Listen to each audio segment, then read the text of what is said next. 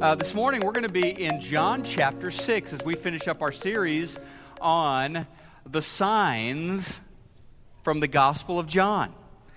You see, John is unlike the other Gospels in several respects, but one important respect is he doesn't record very many miracles at all. 7 signs. He handpicks these miracles of Jesus with a very clear purpose in mind. He wants for them to help us believe. He wants for them to grow our faith. And it's a theme in his gospel. And as we encounter these signs, these wonders, not only do we contemplate the glory of Jesus, but they also help us come to terms with our own limitations. I can't turn water into wine. I can't heal the sick with a touch. I can't walk on water, and so we're reminded of who Jesus is and just how much we need Jesus. 54 times in the Gospel of John, the author will speak of the importance of belief, of putting faith in Jesus. John chapter 20, verses 30 to 31, he'll tell us what he's up to here. He says, "Now Jesus did many other signs in the presence of the disciples, which are not written in this book, but these are written so that you may believe that Jesus is the Christ, the Son of God, and by believing you may have life in His name." Life in His name. That's what we're after this morning.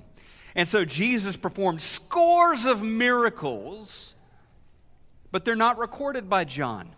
He just gives us a few to help us come to faith. One of those signs in John chapter 6 is Jesus walking on water, walking on the surface of the Sea of Galilee. And John's account is an abbreviated account. Matthew and Mark also tell this story. And I want you to think this morning, John's account is kind of like a link on a website. It teases you with a picture or a line, and you click on it to read more. And this morning, we're going to click on John's link, John chapter 6. It's also going to take us to the Gospel of Matthew, an expanded account, and the Gospel of Mark, an expanded account. But here's the link this morning in John 6. When evening came, his disciples went down to the sea, got into a boat, started to cross the sea to Capernaum. It was now dark, and Jesus had not yet come to them. The sea became rough because a strong wind was blowing.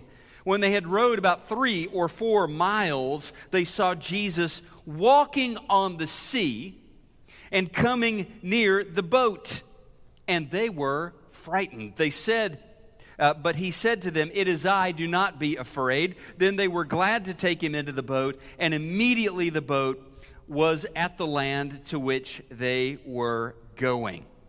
It's a story that helps us see Jesus and helps us see ourselves at the same time. I heard a while back this account of a husband who became very concerned about his wife, about her hearing.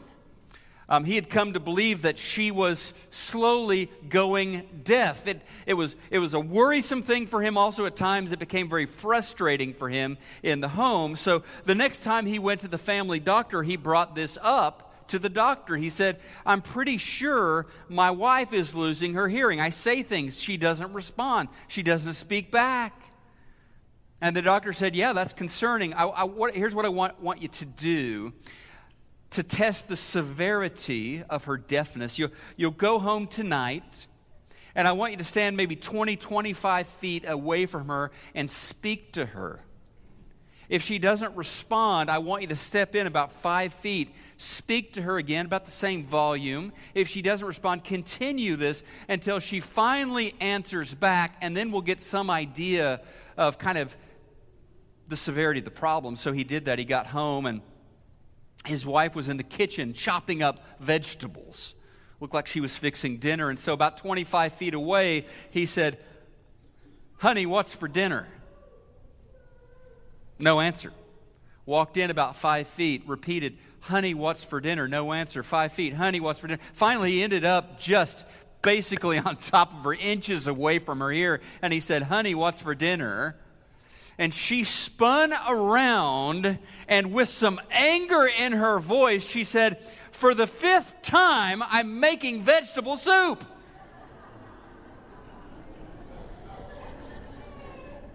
Turns out she wasn't the deaf one. Turns out he was the one with the problem, right? And I think sometimes we get in these seasons as disciples where, wow, it seems like Jesus has gone silent.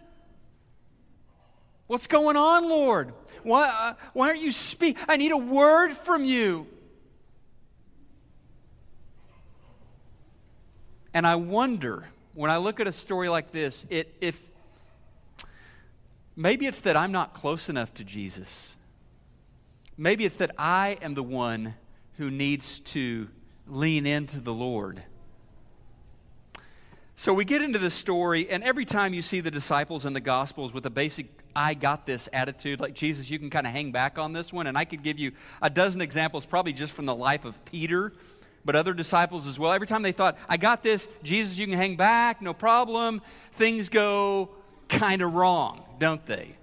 And we find out how much we depend on the Lord. The closer we get to Jesus, the more likely we are to hear His voice, the more likely we are to see and sense His presence, the more likely we are to experience His power and favor unleashed in our lives. And so the gospel writers, when recording how Jesus walked on water, they all record an unflattering detail. Let's remember, these are the guys who are writing down these stories for us in the Gospels, and they all, to a gospel writer, tell us that when they saw Jesus walking across the water, they were terrified. They didn't know what to think, but it was scary to them. They had seen Jesus perform some amazing miracles, but this seems to go to the next level for them. They don't seem quite able to figure this one out. I mean, it all started when just moments before or the previous day, Jesus had taken a child's lunch, 5 barley loaves, 2 fishes, and He had transformed it into enough food to feed thousands of people. He told His disciples, "I want you guys to go ahead of me. You're going to head over to Capernaum, to Peter's hometown. Go down to the lake, get in a boat, start rowing across. I'll catch up to you at some point." So He stayed behind, and He dismissed the crowds that were finishing up there. And as it grew dark, He went up onto a mountainside. He just wanted to spend time with His Father. And so He prayed and prayed. And when it was like 2 or 3 in the morning, He's up on this mountainside overlooking the lake. He can see the boat off in the distance, just a pinprick in the distance. Maybe there's some lightning flashes or something, and he can tell that they are struggling. I mean, there's a storm that has developed, and there are waves, and there is wind, and it's battering the boat. And these guys who are professional fishermen, they are working, and they're just kind of stalled in the middle of the sea, and they're running out of gas. I mean, they don't have much energy left. And Jesus did what you or I would do if you saw a friend who was struggling, who was in a dangerous situation. Jesus wanted to go to them, walks down off the mountainside, gets to the beach. There's no boat there for Him to take. There's no jet ski lying around. So He walks straight across the beach and onto the water and heads directly for that struggling vessel out in the middle of the Sea of Galilee. And we've heard this story before. But that doesn't make it any less spectacular, does it? He walked across the water. Now, John has recorded these selected miracles for us.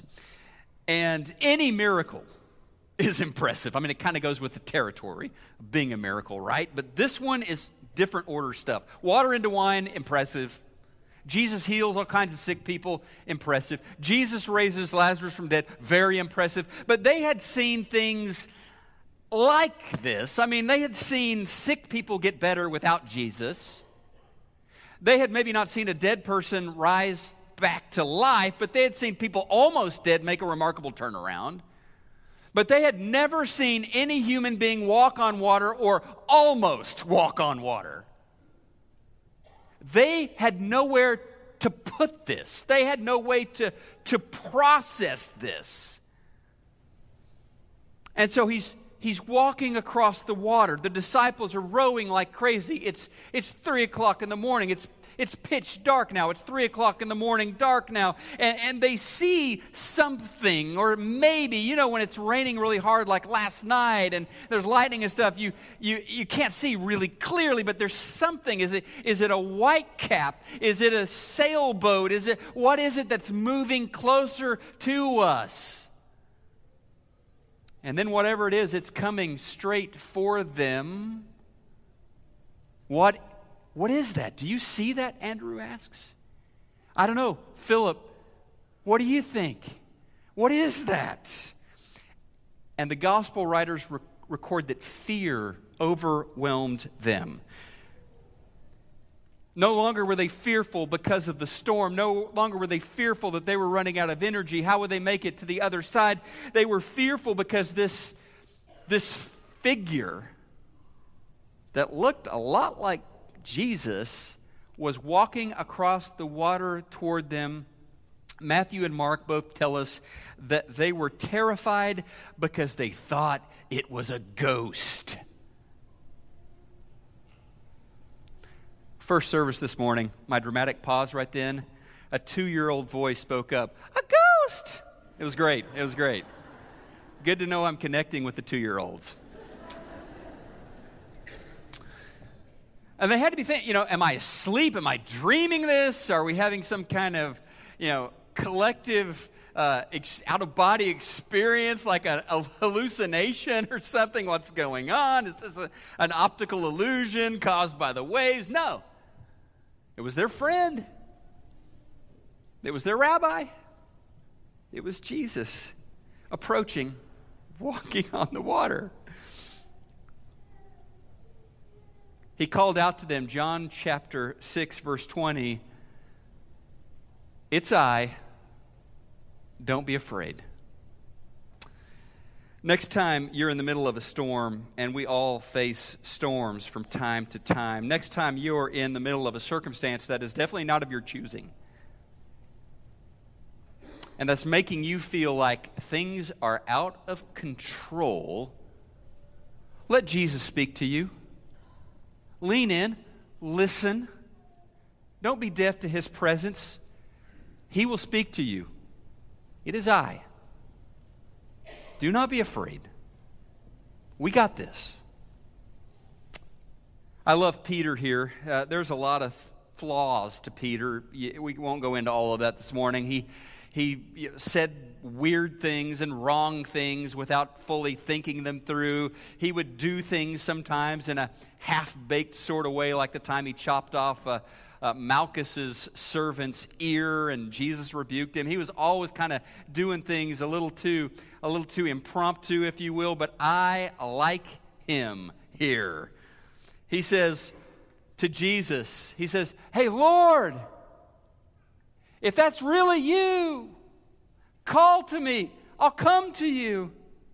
And Jesus, Matthew chapter 14, 29, simply says, "Come." Gives him the invitation, "Come on out." And then something happened. Peter steps out. Peter gets onto the water. Peter puts his weight onto the water. And I mean, it is like, it's like you on your sidewalk going to get your mail, or this morning pulling up in the parking lot here and swinging your legs out of the car and putting them onto the parking lot. I mean, it's solid. And he starts walking. One step, another step, and then something happened. We don't know exactly what it was.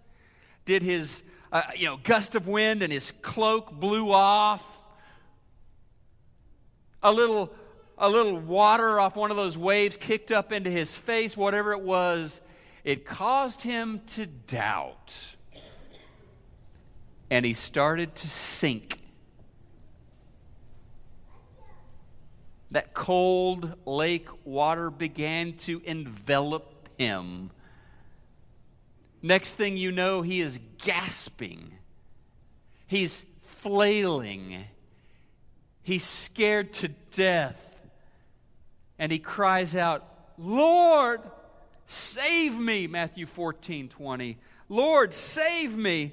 And he felt the strong hand of Jesus grab onto his hand and pull him up out of the water.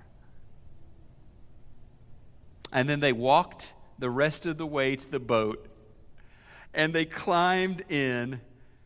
Jesus said, "Peter, why did you doubt? Ye of little faith." At least he had the faith to get out of the boat, right? Unlike the other guys. Little faith is better than no faith.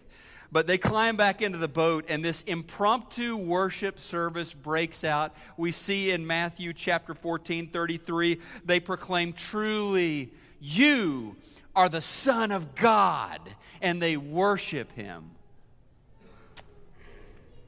I don't know where you are on your spiritual journey. You may be a Jesus follower for decades, for as long as you can remember. You may be a new believer. You may be here with all sorts of questions and doubts, and I have no idea if I even believe this stuff. I mean, wherever you're at on your spiritual journey, one thing that is crystal clear from stories like this and other places throughout the New Testament, there's no way to get to Jesus without taking a step of faith.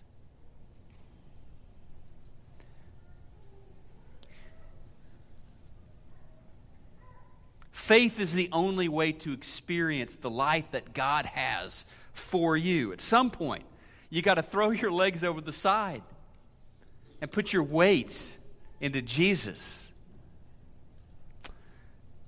Hebrews 11:6. And it is impossible to please God without faith. Anyone who wants to come to him must believe that God exists and that he rewards those who sincerely seek him.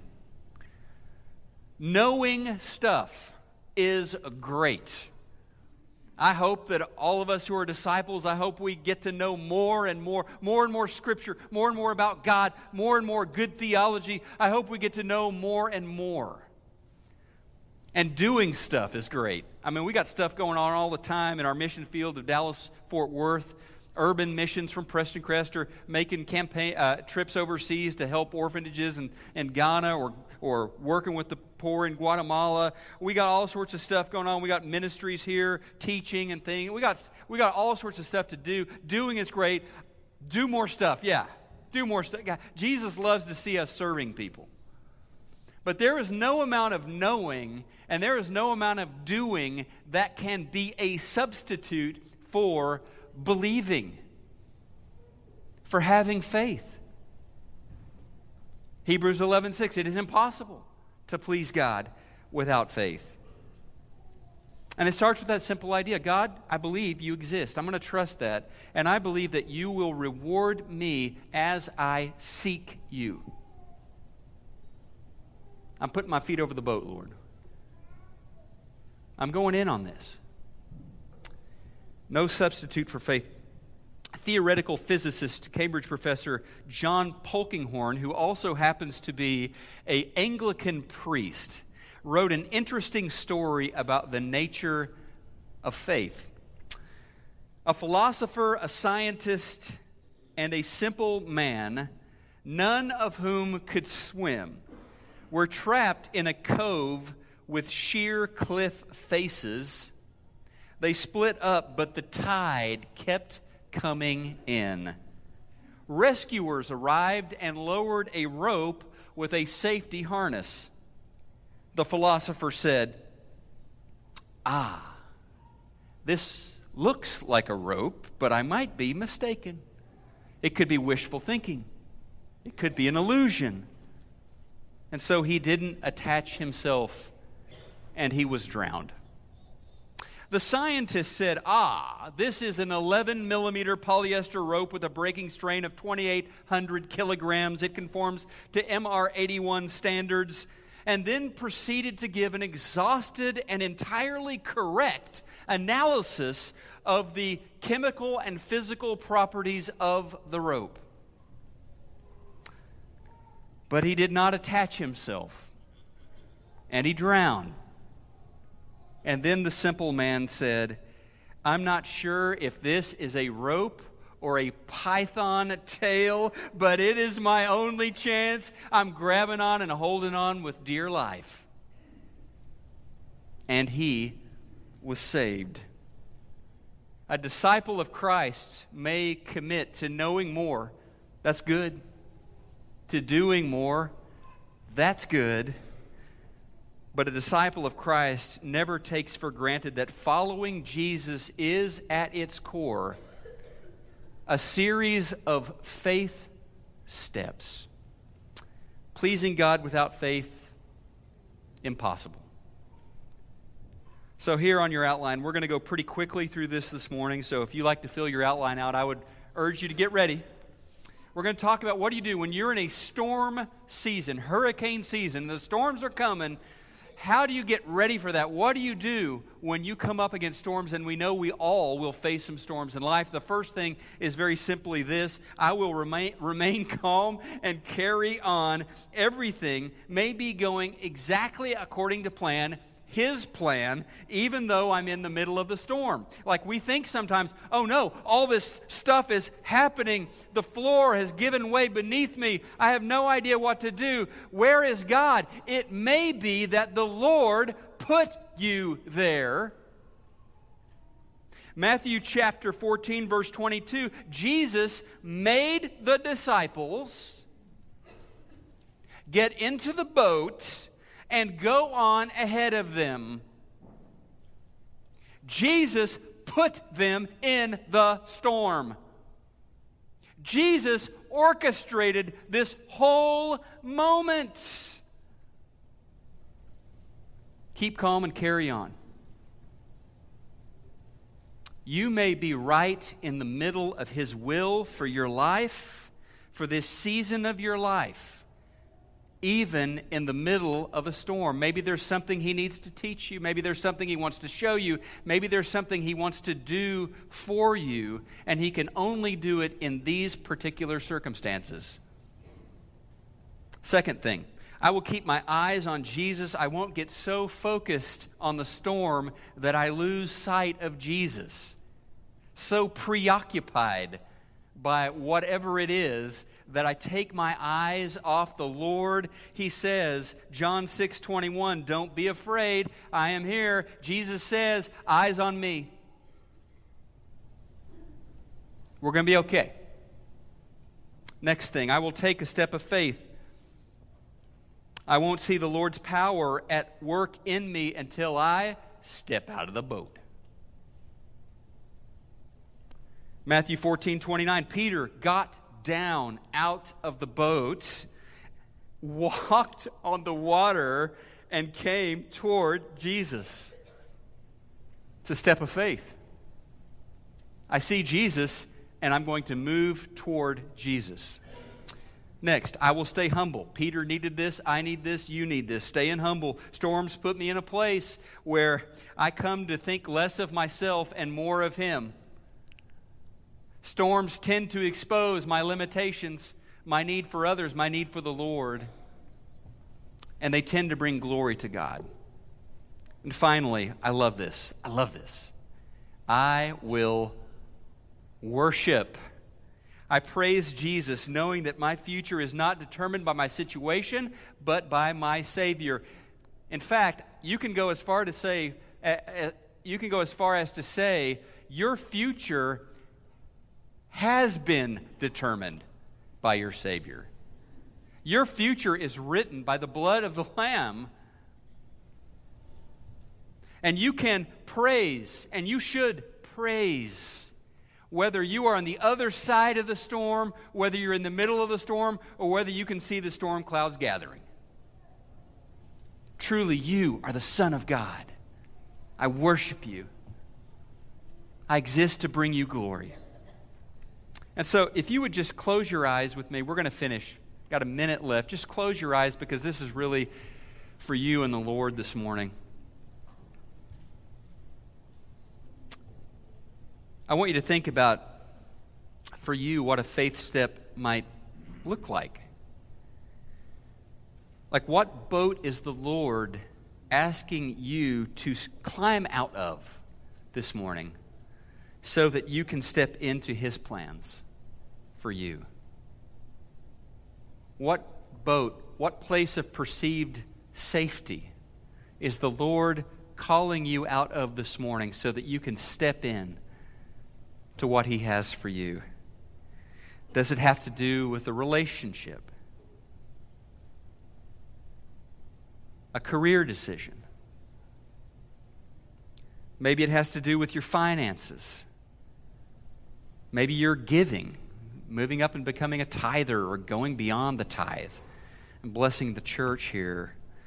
Maybe it's a ministry that God keeps putting in front of you, but you keep saying, nah, the timing's not right, or I'm not prepared. Maybe it's time to step out of the boat and step into that. So what boat is the Lord asking you to climb out of so that you can climb into the middle of His plan for you? And finally, I would say this, just between you and the Lord, maybe it's time that you step into the water of baptism.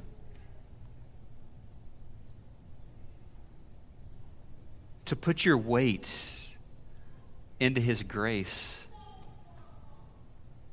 into His lordship. Be buried with Him in baptism. That's an act of faith in the name of Jesus. Whatever it is that the Lord is asking you to do today, I would invite you to take that faith step. But what we're going to do now is we're just going to stand together. We're going to do what those disciples did. We're going to do some worshiping as we finish out our time this morning.